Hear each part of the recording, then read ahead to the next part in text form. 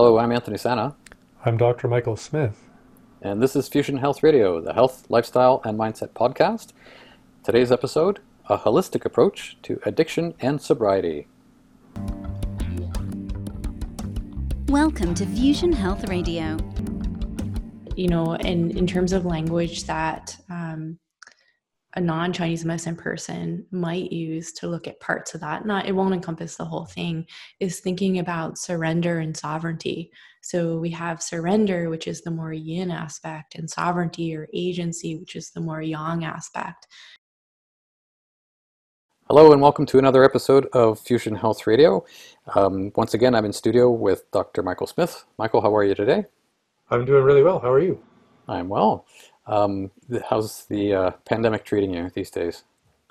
I believe we have one more month, so I'm getting ready to do May, as much time out in my yard in the sun as I can. And I have my list of projects to do, and I'm hoping to I don't know, rearrange my clinic a little bit so that it's all spruced up and ready and brand new for when people hopefully start coming back in to get treatment. So it's Awesome. patience and also keeping busy enough that you don't get squirrely. Well, I'm excited to say that today's episode is something that is, if you can believe it, a bit of a stretch for both of us, dear listener and dear viewer. We were actually interviewing somebody on the show today. Dr. Dana Lyons is the owner of Alchemist Sobriety. She offers personalized coaching to help women who are newly sober to craft the lives they love. And her work is an alchemy of Chinese medicine, mindful eating, and minimalism. All that to say, the conversation we're about to have with Dana is one where we're going to learn more about the work that she does. Hopefully it's going to be something that helps you in a particular way that Michael and I haven't been able to so far. Because we're not that good. Can we say that? I'm just excited that we're going to have another mind with so much experience and wisdom to share. It's fun for you and I to do what we do, and I'm always comfortable, blathering on about anything that I might know something about. But I'm really, really excited about the idea of coming up with our style of interviewing experts, and I really think Dana is a really good choice for our first person. For sure. Just reading what I got from her website here. Dr. Dana has treated and coached hundreds of patients and clients. She has also led more than 100 group sessions at addiction treatment centers and taught addiction treatment training for healthcare students and professionals. So she knows her stuff. And certainly this is something that I think has reach for all of our listeners and all of our viewers. We're not just talking about alcohol addiction. We're talking about food addiction, and I'm raising my hand here in terms of me and Mr. Sugar. We've had a long-standing relationship. Mr. Bread and Mr. I don't want to get into it, but you know what I mean. There's a lot there. The word addiction, it covers a lot of territory, and I'm really excited to hear where Dana's going to come from with respect to her very vast experience across behavioral disorders to heart addiction to I think honestly just how practical and pragmatic she is about owning your own power within that kind of a process. And yeah, I expect nothing else than just a lot of nodding as you guys talk to each other, because I'm going to sit here and just go, wow. Well, I'll tell you, part of the nervousness for me in talking to her is that she's a little bit smarter than I am. Actually, I should be nervous when I talk to everybody if that's the case. Dana holds a master's degree from Georgetown University, completed 5-year Doctor of Chinese Medicine training at the Academy of Classical Oriental Sciences in Nelson, British Columbia, of all places. Michael is nodding his head. He knows that place very well. She's currently based in Victoria, BC, and works remotely with women and men, I'll say that as well, all over the world. Yeah, why don't we just get right into the interview from here? Introducing us talking to Dr. Dana Lee Lyons, owner of the website, the business, Alchemist Sobriety. I read a quote on the internet when I was doing a little bit of homework about you. And do I say Dr. Dana or Dana? How do you want to be addressed? Dana is fine. Yeah. Okay. Um, I read a quote when I was doing a bit of homework on you, Dana, to sort of find some sort of appropriate thing to say to introduce the whole concept here. And one thing that sort of struck me was this quote. Um, People don't change because they're undertreated. They change because they see something valuable enough to start moving toward a life worth living. And that was a quote by, of all people, Robert Downey Jr., perhaps a very famous individual who's dealt with addiction and recovery in his life. Gone on to fame and fortune because of it, I think. But when I read that, it made me curious to know, like your story. I read on your website that you've had eating disorders, anorexia, sugar. I think I can raise my hand to the whole sugar addiction thing. I think we all can, and even alcohol in your situation. And I'm curious to talk more about what it is you do with that experience as your work. But I was hoping that you would actually tell us a bit of your story as to how your life looked before you're the version you are that sits in front of me today. Yeah. So yeah, jumping right in with the big question, and it's still unfolding. We're all humans, and we all have human stuff, and there's always another layer. For me, my drugs of choice have always had to do with finding places of imagined control and finding ways to attempt to quiet anxiety. So that has been through restriction and elimination for the most part, whether food or experience, cutting things out in an attempt to quiet anxiety and feel safer on the inside. And so anorexia is a big one for me, obsessive compulsive disorder, that sort of thing. I am sober. I don't drink alcohol.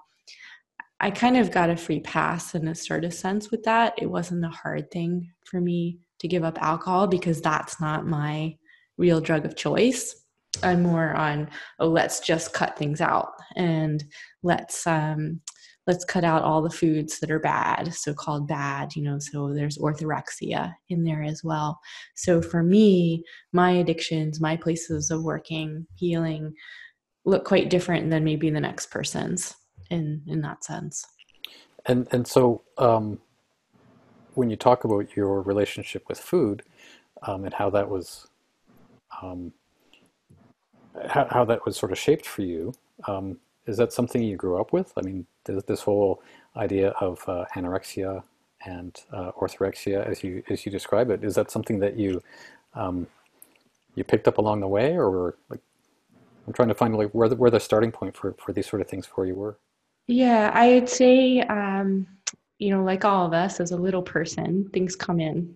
It's trauma, abuse, heartbreak, loss. It doesn't have to be a big trauma, but even micro traumas. And things come in and beliefs develop.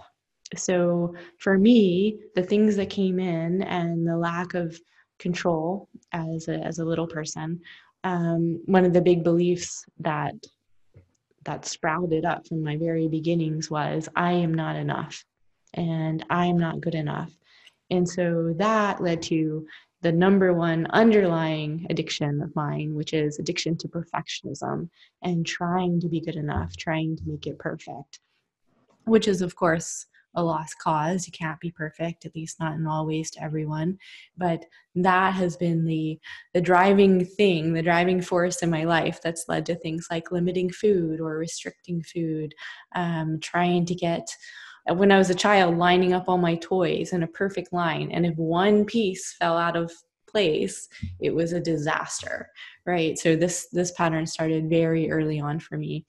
And it just has played out in different ways. And it took me until my 20s where I was like, oh, this really isn't working any longer. That's when, things caught up with me. because for in many areas of my life, as is the case with many people who work with addictions or patterns that aren't serving them, it works really well in certain areas. So it's also this addiction to perfectionism and limiting things and restricting and being good at saying no in certain areas also allowed me to be a straight A student, allowed me to excel in my work and in certain ways. So it's like I got to be the good student, but underneath it was this issue. So perhaps being a perfectionist and in recognizing the positive aspects of that have given you the capacity to really see how the negative aspects are just the other side of the positive aspects, not necessarily a bad thing. Yeah, I mean it really is true that our wounds and our gifts, they share the same source, and our addictions and our gifts, they share the same source. Hmm. So I wouldn't want to get rid of it because it's very much part of me. I would want to change, and I have been changing my relationship to patterns that aren't helpful, but I wouldn't want to just erase that whole part of my past. And that's something that I bring up when I work with people too. And their patterns, their addictions are often quite different than my own. But there's this similar thread of, okay, that's just part of you. You're a whole person. We all have these things. I really do believe we all have these coping mechanisms, addictions, patterns, habits, and okay, that doesn't make us bad. We don't need to get rid of it, but how do we hold it in a safe container, and where can we make helpful shifts?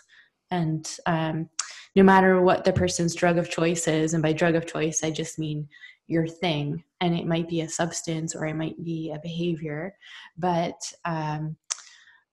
whatever it is, it's disconnecting from true self and from others. So where can we get more connected to our true self and be able to exist in connection with others? So it sounds like you've sort of landed on your feet solidly. You're coming from a place of a powerful place of compassion and understanding about who you are and what makes you quote unquote successful in your everyday life. I'm curious to see how I heard this term the other day that this whole COVID pandemic is is an alcohol holiday for a lot of people. They're really going off the deep end and overindulging, and kind of like, well, you know, I need to work Monday to Friday, 9 to 5 normally, and I party hard on Friday and Saturday, and dry out on Sunday, and then go be responsible during the week. Now I don't have those restrictions. I'm just going to binge on everything. I've seen that come up on social media time and again. People making joke of it, making light of it. But I'm curious. You're part of this pandemic too, coming from a background where you were, you know, more of this restricted type person with your perfectionism and your eating disorders and that sort of stuff. How are things washing up for you now that you have all this sort of loose edges? You don't have the same sort of boundaries as you did Yeah, before. yeah, it's whether someone's drinking a lot or eating a lot or doing what I do a lot, which I'll talk about in a second. I really find this pandemic is a magnifier for many people for patterns that are not so helpful. And it's really something to hold with a lot of tenderness and care and watch it. You know, with the alcohol, that just breaks my heart because I see people drinking who were sober. I see people drinking way more than they used to drink, and that's not something that they're going to go back to their relationship with alcohol the way it was before. Just the way the brain works and the way alcohol works, and finding that secret of how alcohol works in a time of deep worry, anxiety, loss. It's really unfortunate, and I think a lot of people are going to come out of this pandemic and discover that, oh my gosh, what has happened? How am I in this place? Now, my own story is playing out differently, but it unfortunately is still, I'm having to watch myself with this magnifier effect. I am super productive right now. I'm creating online courses left and right, and I'm working all the time, and I get to keep my house extra tidy and all of these things, which are not bad in and of themselves, but I'm cautious around it. And I'm like, oh, I'm seeing this anxiety play out in ways that it hasn't for a while. So how can I bring this back into balance? Mm-hmm. Just a quick note there. You can add being interviewed on podcasts to your list of things that you're doing. Right? Yeah. Actually, being interviewed on a podcast is one of the things that is stretching outside of my realm of like needing to have everything controlled and just feeling perfect, because I am the most imperfect version of myself, I feel, on video, on podcasts, on talking. So it's like, okay, I'm doing this regardless. So here's another hard-hitting question. How are you doing so far with all this then? I'm doing okay. I do notice this kind of like tunnel vision come in where I'm sort of like, okay, I need to just stay connected and present and focused, which is much easier for me if I'm teaching my students, because I'm teaching students by Zoom these days, but it feels very like, oh, we're just casual and hanging out, and no one's recording it. And, so, but it feels okay. You're a Chinese medicine doctor. Michael, you are as well. Michael and I have talked about all kinds of ways that TCM relates to health and well-being. I'm curious to know, what's the connection between Chinese medicine and sobriety? Yeah, I love that question, because Chinese medicine, holistic medicine, other modalities within holistic medicine as well have so much to offer. The recovery field, sobriety, because we really do treat the whole body, mind, spirit, and we see the person as a whole. And in my experience with my own recovery and working with other people, that's essential. Otherwise, someone can get clean, get dry off of drugs, alcohol, or whatever it is, sugar, eating addictions, eating patterns, but they are just white knuckling it. And they're living either a flat life or an angry life, or they're not living a full life. They're not finding joy in sobriety. And Chinese medicine, holistic medicine, the way I practice it anyway, is we really get to say, okay, let's look at all of you. Let's bring all of you into recovery and sobriety and crafting a life that you don't want to escape from and you don't want to numb out. And for me, that means addressing body, mind, spirit. Michael, I'm going to ask you the same question, but maybe just slightly different, because I'm curious to hear your perspectives in the container of this conversation around Chinese medicine and, say, addictions. Is there something you can say that would give people some understanding of how both of those are working together?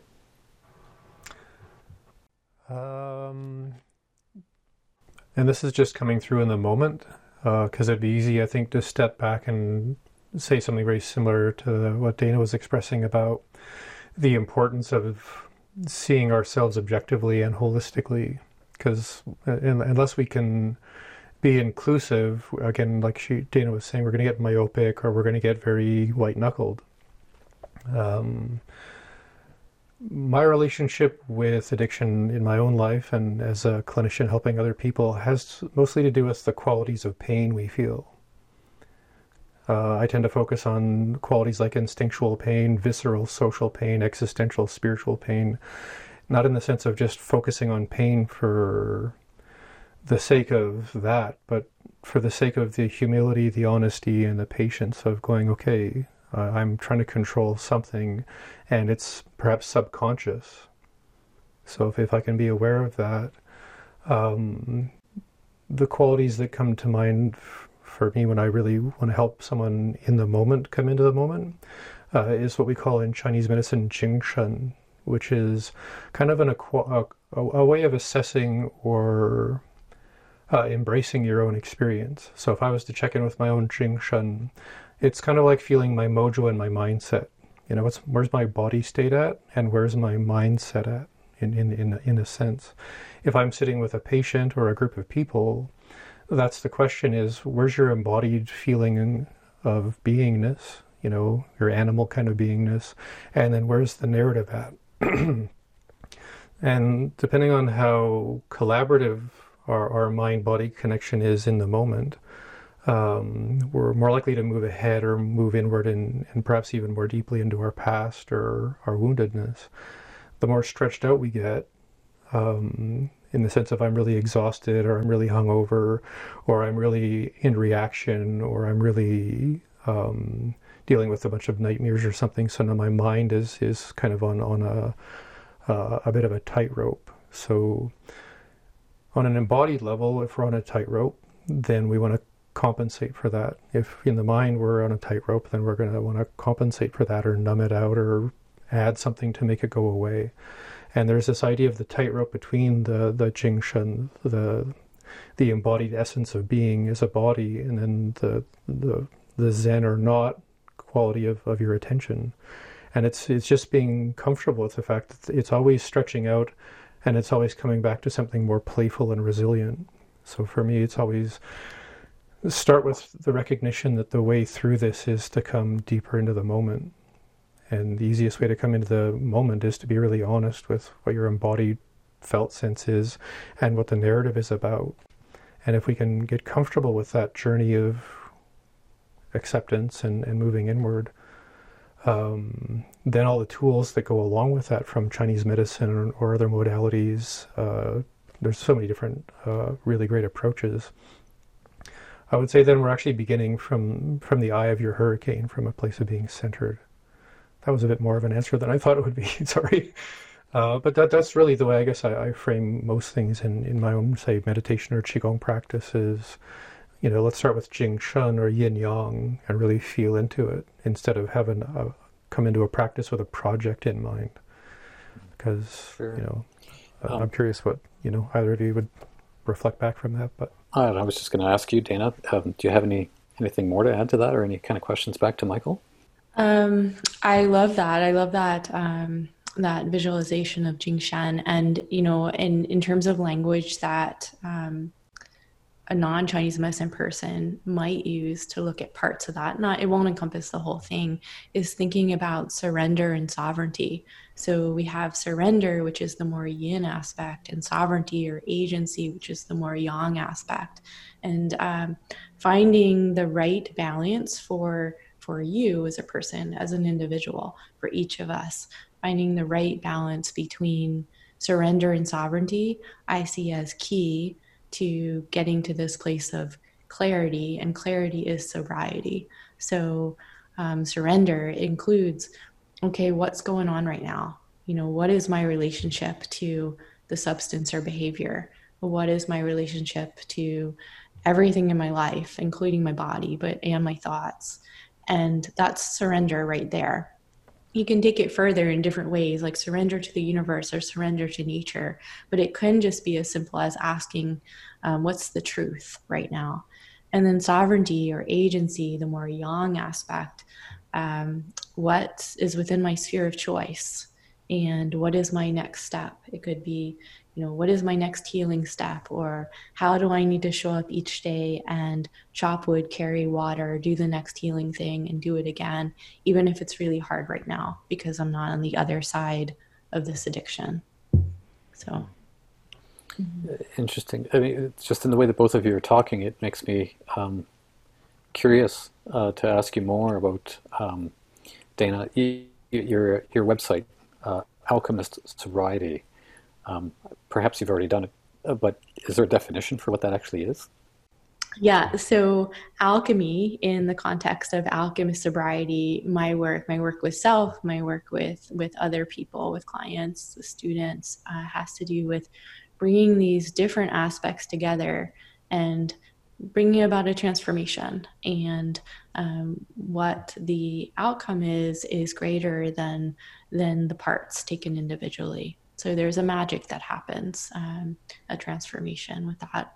And I do bring together different things. I bring together the food we eat, the life we create for ourselves. How do we craft a life that we don't want to escape, that we don't want to numb out? So that can be done in all different ways. And I think it's really important to do it in all different ways. Because if we have an addiction, or even if someone doesn't want to say addiction, but they want to say a habit or a pattern that's unhelpful, that affects every aspect of us, body, mind, spirit. Also affects our relationships with others. It affects every single relationship in our life. And that's why the stakes are so high. So the medicine also needs to address and bring in these different aspects. And the outcome is alchemical, transformative. Mm-hmm. With the work that you're doing, I mean, I'm thinking about what I read on the website. You said that you work with women, as you've described it there, about the sort of, this is my word, the yin and yang-edness, if that's a real word or not, of the work that you do. Is that exclusively work that you would see, how do I word this better? Is there a difference between how addictions affect men or women? Yeah, thanks for that question. No, I wouldn't say that it's different between men and women necessarily. It really is an individual. Like, there is an individual, and I meet the person where they are as an individual. And I do work with men. I do have some male clients, so it's not that I never work with men. But I like to bring my story and my journey and my process into my work. And I feel most connected in that sense with women. So, yeah, it's not that I never work with men, but I really want to, those women who are newly sober, who are new to sobriety, or who are sober curious, is who, at this point in my life, who I feel most called to connect with and to support. And many of them I find really need it. And many of them are holding up so much responsibility and are being the supporter, the giver in so many places in their lives, and nobody is supporting them, or they're not feeling like they can lean into someone. And so I like being that person for them. Mm-hmm. Sure. Well, you said something there, sober curious. It makes me wonder if, is addiction always a bad thing? Like, if somebody is so aware of themselves that they know that they have some kind of an addiction issue, and if sober curious makes me think somebody is like just putting a toe in the water of the idea of sobriety, but the rest of them is sort of, swimming in this ocean of addiction, and they either don't care or it's okay or that sort of thing. So from your perspective, is addiction something that needs to be cured? Is it a bad thing that needs to be, do we need heaven forbid, like a vaccination for? Yeah. I mean, I think as humans, we're all going to have, it's all language and words. And so some people might not be comfortable with the word addiction. But the way I think of addiction, I say all of us humans have some kind of addiction. And so we can't cure it. There's always another layer, another level. The way I think about addiction is, or you could phrase it, unhelpful habits or patterns, is we're communing with something, whether a substance or a behavior, and we're doing so to try to fill a void or get a need met or soothe some place of hurt or lack. And the problem is that we're using something that is not actually going to do that. And instead it's going to cause pain and harm, whether to self and or to others. And partaking in that communion reinforces the origins of the problem. And it tends to go round and round. So it feels like a bad cycle on repeat. So I wouldn't say that that's in any way helpful, except I do think we all have it in some way or another. And then, there's beauty in that, in the sense that, well, it's humanity and we're imperfect beings. And the power, though, comes in seeing it and seeing, okay, this is this for me, and I exist in relationship with this in this way. And the minute I notice that and observe it, that's when, and surrender to the truth, then it already starts to shift things. It already starts to shift that cycle. And every time we choose to actually step out of the cycle and do something different, then we're casting a vote in a different direction. So yeah, and sober curious, I totally welcome people who just want to try on sobriety or think, you know what, like I don't have a problem, so-called problem with alcohol, but is this really letting me live my fullest life? Because that's why I stopped drinking. It's not that I was drinking excessively, it just felt out of alignment with everything else that I wanted to feel and do. And I'm still doing the things that feel out of alignment in other ways. I've still got the perfectionist thing and the OCD thing. I still have to make sure that I don't fall into a restrictive eating pattern that's harmful. So I'm still keeping careful watch around these areas. But alcohol was one that was like, yeah, this is so out of alignment of my spiritual practice, of my just feeling clear and awake and energized and like I want to show up for the world. Mm-hmm. One of the quotes I saw when I was researching was something that would say, "I'm a recovering blackout artist." Yeah. That's not who you are. No. Okay. No. We got that. Okay. Yeah. And so, you know what, in some ways, this is, I only mean this halfway. So, I'm really grateful that I don't have and didn't have that sort of problem. It's really painful so I'm not making light of it. But in some ways it's easier because there's a rock bottom. There's a place that's so clearly a problem. And then the choice becomes very clear at a certain point. With alcohol, I didn't have that. And sometimes it can be easier for people who have that. But the reality is a lot of these sober, curious people, it's not that they're blacking out, but they feel like, well, I'm still waking every night at 3 or 4 in the morning and feeling anxiety. I'm still have severe depression. So I have a tendency towards anxiety and depression. Any alcohol, even one drink, makes those worse. I'm very clear on that point. And so, lots of people aren't blocking out, but would their life be fuller and more complete and more awake and happier even without alcohol? Yes. And so I think it's good to explore in that sense. Mm-hmm. We've been talking a lot about using the word sobriety and alcohol, and I just want to be clear that we're getting the best representation of the work that you do. Like the work that you do with clients, because you've got a background with food addictions and understanding yourself, being okay with the fact that all of your pencils have to line up a certain way, which I totally love. I could talk to you for hours about that. We've been talking about addictions and that sort of stuff. I'm curious to see how it is what you do compares against the most immediate example, say like AA or Alcoholics Anonymous. Like, what is the difference between what you do compared to what those types of recovery programs offer?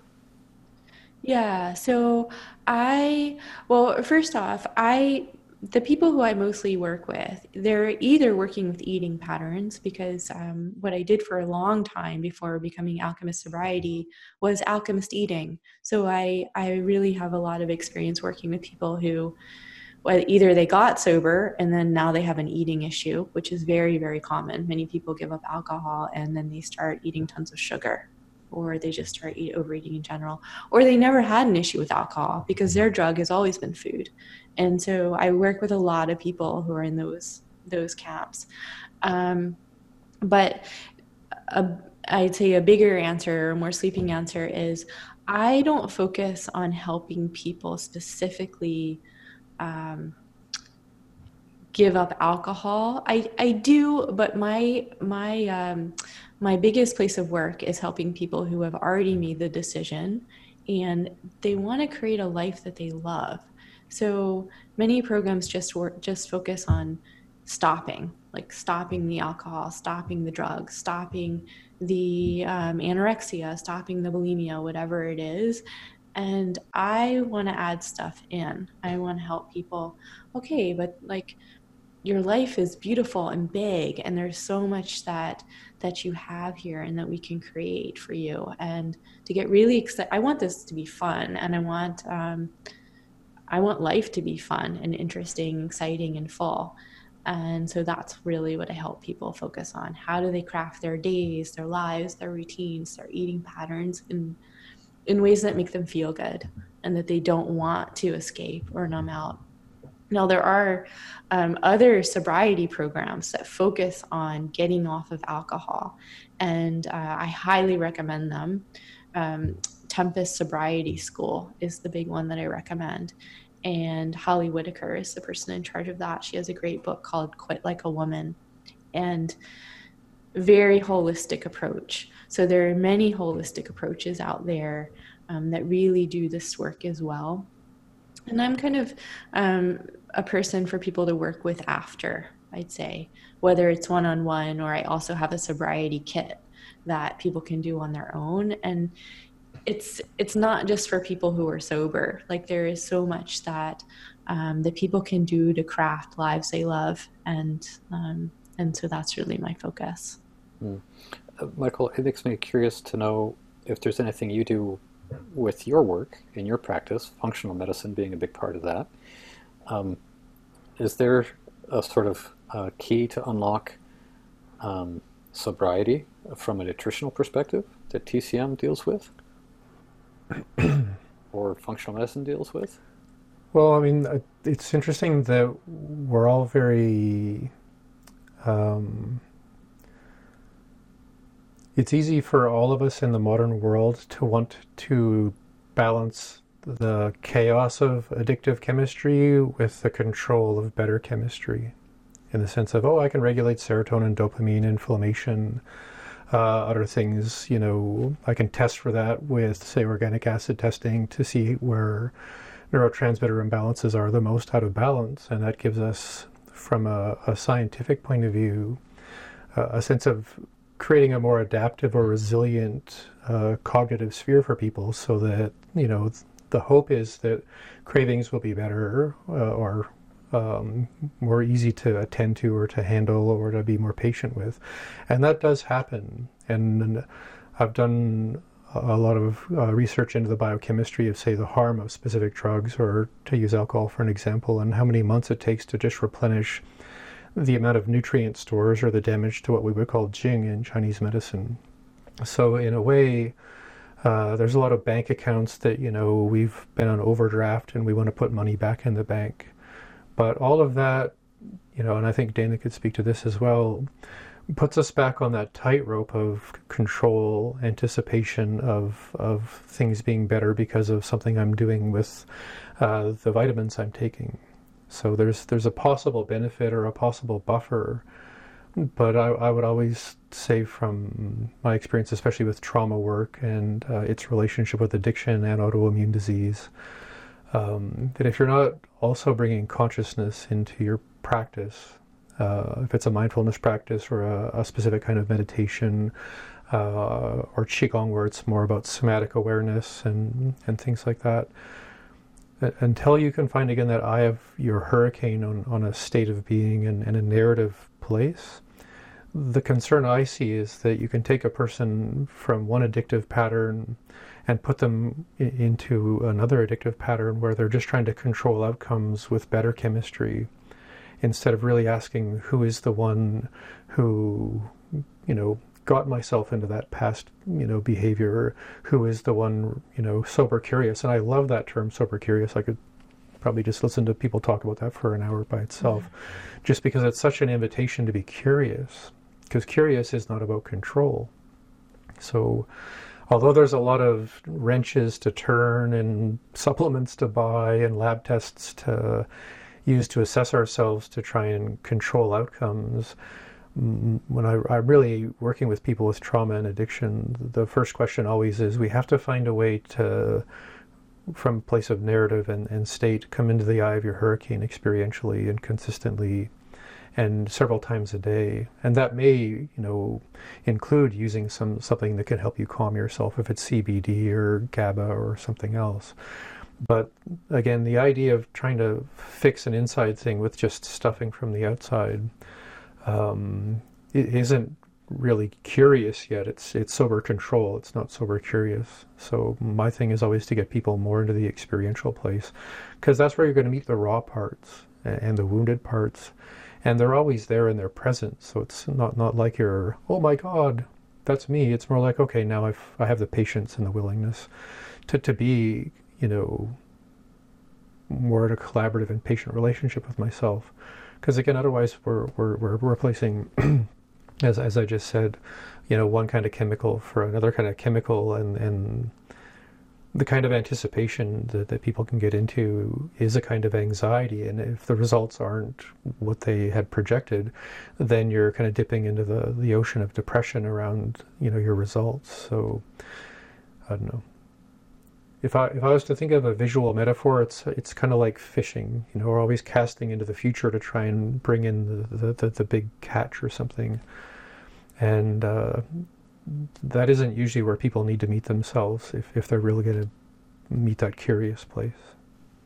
Mm-hmm. They need to be in their gumboots in the water. Be the fisher person. Well, start with a canoe and a paddle and realize you're the only one deciding at least the direction of the moment, or something. But Sure. Dana, have you got any thoughts on what Michael just shared there? Yeah, one of the gifts of our medicine is that we don't just hand everybody the set of supplements that's going to fix their brain. We don't have one medicine that's our one prescription for everyone. We really treat the individual and the pattern that's showing up. And so I'd say that's part of my response. So yes, yeah, like it's not just like, okay, let's just throw some GABA and some CBD at it. Let's look at where are you? And I mentioned my patterns, which tend to live in the circle. I think of addiction in terms of circles, and the circle I live in is one of fear of too much. But many of the people I work with, so I fear too much sensation, overwhelm, anxiety coming from outside or from within. And I respond with restriction, elimination, deprivation. I'd say most of my own clients and many people out there in the world exist in another circle, which is fear of not enough. So they, like me, are coming from a very human place of trauma, abuse, heartbreak, loss, pain, suffering. But instead of restricting, they have fear of not enough. Like some of them will actually say, I fear being hungry. Or they fear not having alcohol in the house. They fear not having their drug of choice in the house. If they are in an addictive, codependent relationship, they fear not being in that relationship. So their response is one of overconsumption, overdoing. Their medicine is going to look much different than my medicine. And either way, though, coming back to this touch point, which this I'd say aligns with what Michael is saying too. The touch point for me, I think of it as this third circle of true self. And in Chinese medicine, you could think of the heart or the shen, or our authenticity. All the other organs have virtues in Chinese medicine, and the one for the heart is xian, which is candor or authenticity or living your true self. So that's the opposite of addiction. That is all about sobriety and being clear and being connected to true self and to others. And the more times we can help people touch into that, and no one I've ever met lives there all the time, but the more time we spend there, the better. And for us, for everyone, for all parts of ourselves, our life. And the last thing I would want to do is just say, no, do this thing to, this is what you need to do to get sober, to everybody who comes to me. And then there's no connection to their true self. And the medicine isn't even perhaps appropriate to them. Mm-hmm. Like a one size fits all. I've been to Alcoholics Anonymous meetings, invited, and witnessed how when they had an opportunity to stand up and share, certain individuals took to the limelight like a movie star, and other people took to it like whatever the opposite of a movie star is, the most introverted kind of person you could ever think of. And as you're saying, there's no one-size-fits-all approach, and yet here they have these 12 steps, which, as good as they are, it made me wonder how somebody could actually fit into that in an organic way on an individual level. But I mean, I'm not there at those meetings, so maybe I can't answer that. I'm not sure if there's even a question there, but do you have any sort of sense of how something like AA would actually wash up against somebody who is not as comfortable in their own skin compared to somebody who is? Yeah, I mean, so I can't speak from firsthand experience. I have not been to an AA meeting, but I have worked at addiction treatment centers that are based around an AA model. So I have some sense of it. I've done acupuncture and guided meditations and treated people in addiction treatment centers. For some people, AA is a lifesaver. And I'm so grateful for AA for helping the people it is helping and has helped. For many people that I work with, they feel completely out of place at AA, many women in particular. And again, this is not me firsthand attending meetings. So I'm hold all of this with that in mind. And AA meetings themselves differ from meeting to meeting. So that is something to take into account. Mm-hmm. But my understanding through people who I've interacted with is the AA meetings, the AA system is very surrender based, not necessarily sovereignty based. And I'm really big on finding that balance between surrender and sovereignty. So yes, surrender to God or the universe or the truth or nature or whatever, or whatever that is. And at the same time, but I'm not bad, I'm human, and where is my power and my place of agency and capacity to act? And also there's all of me, and not just okay, I'm going to give up alcohol and that's the rest of my story and that's my whole story and that's my whole life. No, there's this whole rich being here, and let's tend to all of it. Interesting. Thanks for that. That sort of paints a different picture for me. Fills in the blanks on some ideas that I've often wondered about. So thanks for your perspective on that. I read that you do work outside of Canada. We live in Canada. We have a certain way of being Canadian. New do debooted. And that's for you who are listening or watching this podcast who aren't Canadian. Should I say sorry now? Sorry. Sorry for being sorry. So how does you work? You live in Canada and yet you work online with Zoom as your tool.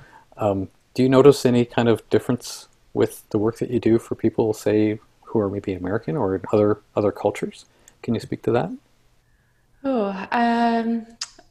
I don't see that much difference in terms of differences between countries. And yeah, I have clients in the States. I have clients here in Canada.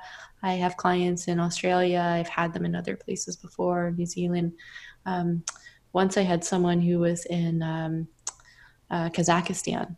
So, the remote work is really awesome. I get to connect with people all over the world. And I'd say, if anything, it just reinforces that we're all human and we all struggle with similar things, and we all celebrate not in similar ways maybe on the outside, but we feel our range of emotion and feelings is the same range of emotions and feelings. I'd say too, practitioners and patients are matches for each other. So I attract certain people wherever they are, whether they're in Canada or the US. And yeah, those are the people who are drawn towards me, and those are the people I feel the resonance with and called to help. So that's its own thing outside of the walls. And I'm very glad to be on this side of the wall in Canada. That's for sure. Sure. Well, I would say that you whatever you're doing is pretty good. If you can do remote work with somebody as remote as working in or living in Kazakhstan, Yeah. you must know your stuff. Yeah. It shines up that well, even that far away. Yeah. Michael, you're part of this call. I'm curious to see if you've got any questions to point towards Dana. Um, I have a few. I'm trying to decide which one would be the most poignant, I guess. So I got to see the program that Dana put together for, I think you call it a sobriety kit or a support kit. Uh, Sobriety, sobriety kit and recovery journal. Yeah. yeah. Hmm. So I was fortunate enough to get access to that and go through it. And I just have to say I was really, really impressed by the way that you had laid it out and paced it out and, in a sense of a sequence. But I was also just curious that you put such attention to and encouragement for people to focus on boundaries. And I'm curious if you could speak to why being sensitive and aware to your boundaries is such an important aspect in your experience with people who are sober curious in whatever way sobriety looks to them, regardless of substance or behavior. Why it is that boundaries are, such a core aspect, because I found that really powerful, and I'm just curious, from your experience, what that's really, why that's such an important and essential place. Yeah, I love that question because boundaries are something that are relevant to everyone, I would say, whether they're trying to get sober or whether they're trying to make other changes in their life, boundaries are key. And we exist as humans, we exist in relationship with others and we orient ourselves vis-a-vis others, and that can be helpful or unhelpful. And in terms of boundaries, what are we letting in? What are we saying yes to when we say no? What are we saying when we say no? What else are we saying yes to? Like there's always a choice. There's always an offer and there's always a choice when we interact with people. And not just people, but also social media. What do we consume? What messaging do we surround ourselves with? So I'd say that's one part of really choosing our surroundings, whether it's online or in person, and what comes in and in what ways, and not in a way where we're controlling and lacking a full expression of being a human being, but what's helpful and what's unhelpful, and what is perhaps going to support us in living a full life and getting in touch with true self and living a clear life, and what is not going to be. And it's one of the saddest things, but many people, when they're making changes that are healthy and that feel good and that are going to benefit them, they get pushback from other people who are close to them in their life. And often someone gets sober and then their family disowns them, right? Because it's this, there's this dance of people. And suddenly the person who's been the identified patient, so we have two people, and the person up here, whether it's a parent or a sibling or a spouse or a friend, whatever, they're the clean one, right? So they're the one without the addiction.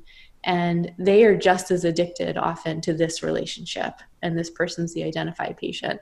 When this person starts rising, then this person can feel really uncomfortable. And part of the reason is that it shines the light on all their shit. And like, okay, are they gonna like clean up their act? Or, and it might not be alcohol. It might just be how they are in relationship or whatever it is. And so pushback can come in, and really I like working with people to let them know you get to say no. Your sobriety or your change efforts, whatever they are, those are really, really important. You get to say no to things, and you also get to choose your advertising and edit rigorously and radically. Some people might need to leave your life for a while or maybe forever. The media you consume might have to change, and it's worth it. But you've got to protect your sobriety or your change efforts, and really protect them with strong, healthy boundaries. More content like this in your Facebook feed. Yeah. Less cat videos, okay, folks? Yeah, yeah. Not that many, but just maybe temper that down a little bit. Michael, was there another question you had? The other thing that I remember from looking at that course, besides thinking, wow, I really wish I would have known about this course years ago when I was getting sober, because I really love having that external support and the infrastructure around me when I'm doing anything. I mean, sometimes, just as an example, I make my own meditation kind of guided tapes so that if I'm going to sit and engage in a deeper practice, it's just knowing that I can sit down, press play, and get into the focus until after a few weeks I get into, a kind of momentum with things. So, another part of that course that I thought was a really great insight that I'm curious if you'd be willing to speak to was, I think you called it your pocket protector, or the idea of making sure that when you're going into different situations that you have the things that you need with you, the resources you need to be more resilient or more present. And I'm just curious if you'd want to share what some of those may be, or even just the underlying reason why that is something that would be a core component of the course you developed. Sure. Yeah. One of the aspects of the kit is, I call it the pocket protector, and really, it's just a thing that people can print out and put a reminder. So a place of remembrance, a daily intention, a daily mantra. I work a lot with intentions and mantras in my own life. And I give lots of examples in the kits of what they might be, but just having this anchor. My refrigerator is always covered in Post-its, reminding me of these places of practice, so that then when I'm cooking, I can turn around and spend some time looking at them, reminding myself. But yeah, the right mantra, the right question, the right thing to put in your pocket protector is going to differ for everybody. So it might be, where can I do 3% more? Where can I do 10% less? For instance, where can I go slow? Helpful or not helpful? There have been days of overwhelm when that question by itself is what I just asked throughout the day. Helpful or not helpful? Because, there's usually a pretty simple choice, and things are pretty clear if we parse them back, if we pare them back to their basics, and it's just a matter of asking the question and seeing it. That's a pretty powerful statement there. I'm just writing it down so I don't forget it. Helpful or not helpful. That just sits on me like a ton of bricks. That's great. And like a weighted blanket, maybe I'll say it that way. Like there's a sense of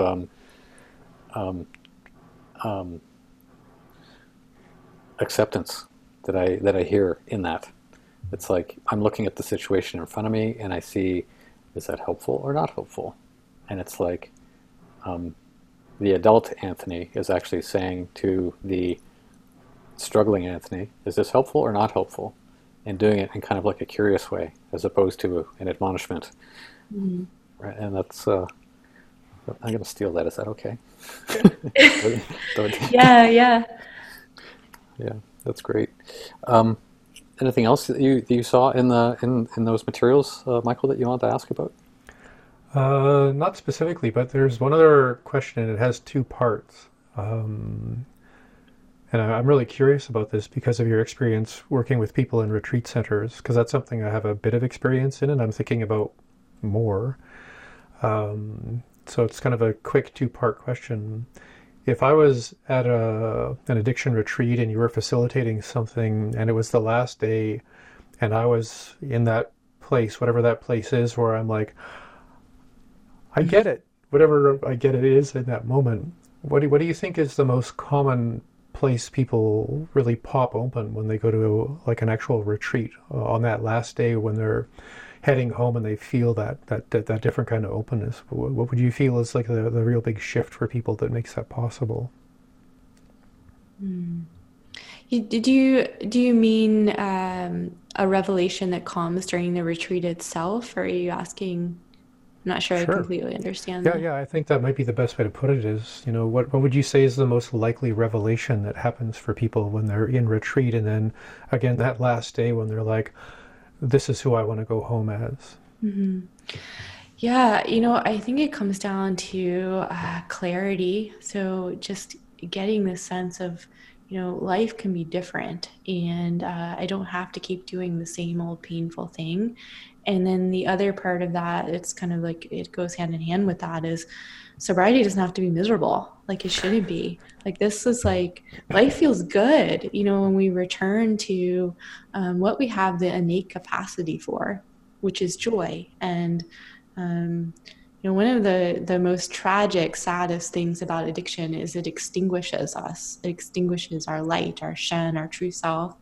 And being immersed in a retreat or working with someone or even doing it on your own and getting sober in a holistic way, you get to rediscover yourself and bring that back into the light. And that feels good. And it doesn't feel good all the time because we still have all the fears, pain, sorrows, all of that. But we exist in different relationship with them, and we discover, hey, they don't kill us. It's okay. Like actually it's easier if we just go straight in and sit with them. So yeah, I mean, after treatment center time or retreat time, just getting to this place of, wow, like what's next? What am I excited for? What do I love to do? Because most big people forget. They forget what they love to do. And so, well, what do I want for my life? And there's so much possibility out there. And so it's really cool to see people get excited about that again. I guess that kind of answers part two, because my other part of the question is, what's the most likely thing that happens when people get home? And, what's the thing that, you know, brings up that sense of stuckness or that sense of separation, that's the one thing that's going to put them back into the same behavior as the past? Yeah, I'm a big fan of changing up your context and changing up your surrounds. And it doesn't mean that you have to cut everything out forever or cut all the people out forever, but what's going on in your home space? And often it's a reflection of whatever circle you happen to be in. So, for instance, if people are living in a circle of fear of not enough and they're drinking, or fear of not enough and they're eating all the sugar or all the things. Often their home space reflects it. It's cluttered. There's too much stuff. It doesn't feel comfortable. It doesn't feel home. So that can be an accessible entry place of like, okay, how can we make your home space? If what are the 3 words that you would like it to make you feel like? What do you want to experience there? And how can we make that happen? Even just in that direction, if not all at once. So whether it's finding other groups to hang out with or other people to hang out with, or making changes inside your physical home, or changing things around on your laptop or the social media feed, whatever it is, but changing up the context so that you're not just going back to all the same old triggers. You're creating something intentionally and something better. Cool, thanks. Yeah, that's kind of where I thought you would go, because that's been my thing in my own life with my own journey, and also with helping people, is step one, rearrange your furniture, or just change things up until the idea of energy being stuck or things being so oppressively the same that the mind just naturally expects the same kind of outcome. So yeah, I've always really appreciated that part of you as a person, Dana, the more minimalist, way you choose to live in your environment, because it's hard for it to get overwhelming when it's, really simple and really precise. Yeah, it's definitely a medicine for my mind. That's for sure. Keeping things simple. And yeah, it's interesting because other people, as I've spoken about, they live in different circles than me. But this is as an example, just to bring things back around, of our gift and our addictions share the same source, is that things for me that I have to watch so that they don't become a problem are actually the medicine for other people I work with. So if someone's in the circle of fear of not enough and they always want more, more, more, I have the minimalist medicine for them. You've got your own version of vitamin M. You're going to have to talk to Michael about his take on vitamin M. We've talked about that before. I'm just conscious of the time, looking at the clock there, and wondering if there's. I had one last question for you about how does somebody go forward with this sort of thing. But before I ask that, was there anything more that you want to share about the work that you do that we haven't asked so far? Well, I guess I'll just say there are different ways to work with, and there's so many practitioners out there, so I'm certainly not the only one. But I do have do-it-yourself options, and Michael's talked about that. He's talked about one version of that, which is this online sobriety kit, recovery journal. So that's something for people to do on their own. And it's nice if people are just exploring sobriety, or if they're exploring making other changes, intentional change in their life, and they want it to be a bit fun, I'd say, as well.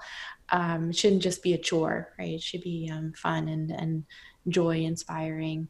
And then I do work with people one-on-one. I do take a few one-on-one clients, and yeah. Okay, great. And how would people find you? I was just going to ask that. Say that again, Michael. Go ahead. So if someone was keen to learn more, what are the first steps? How do they reach out and do they just email you, that sort of thing? How's it work? Yeah, I have two websites. So I have alchemistsobriety.com, and that is where people can find my weekly blog. I love writing blogs weekly. So that, of course, is free. I have a free newsletter on there. I have free ebooks on there. So that would be one place to start. And it outlines my coaching packages on that page as well, or on that website as well.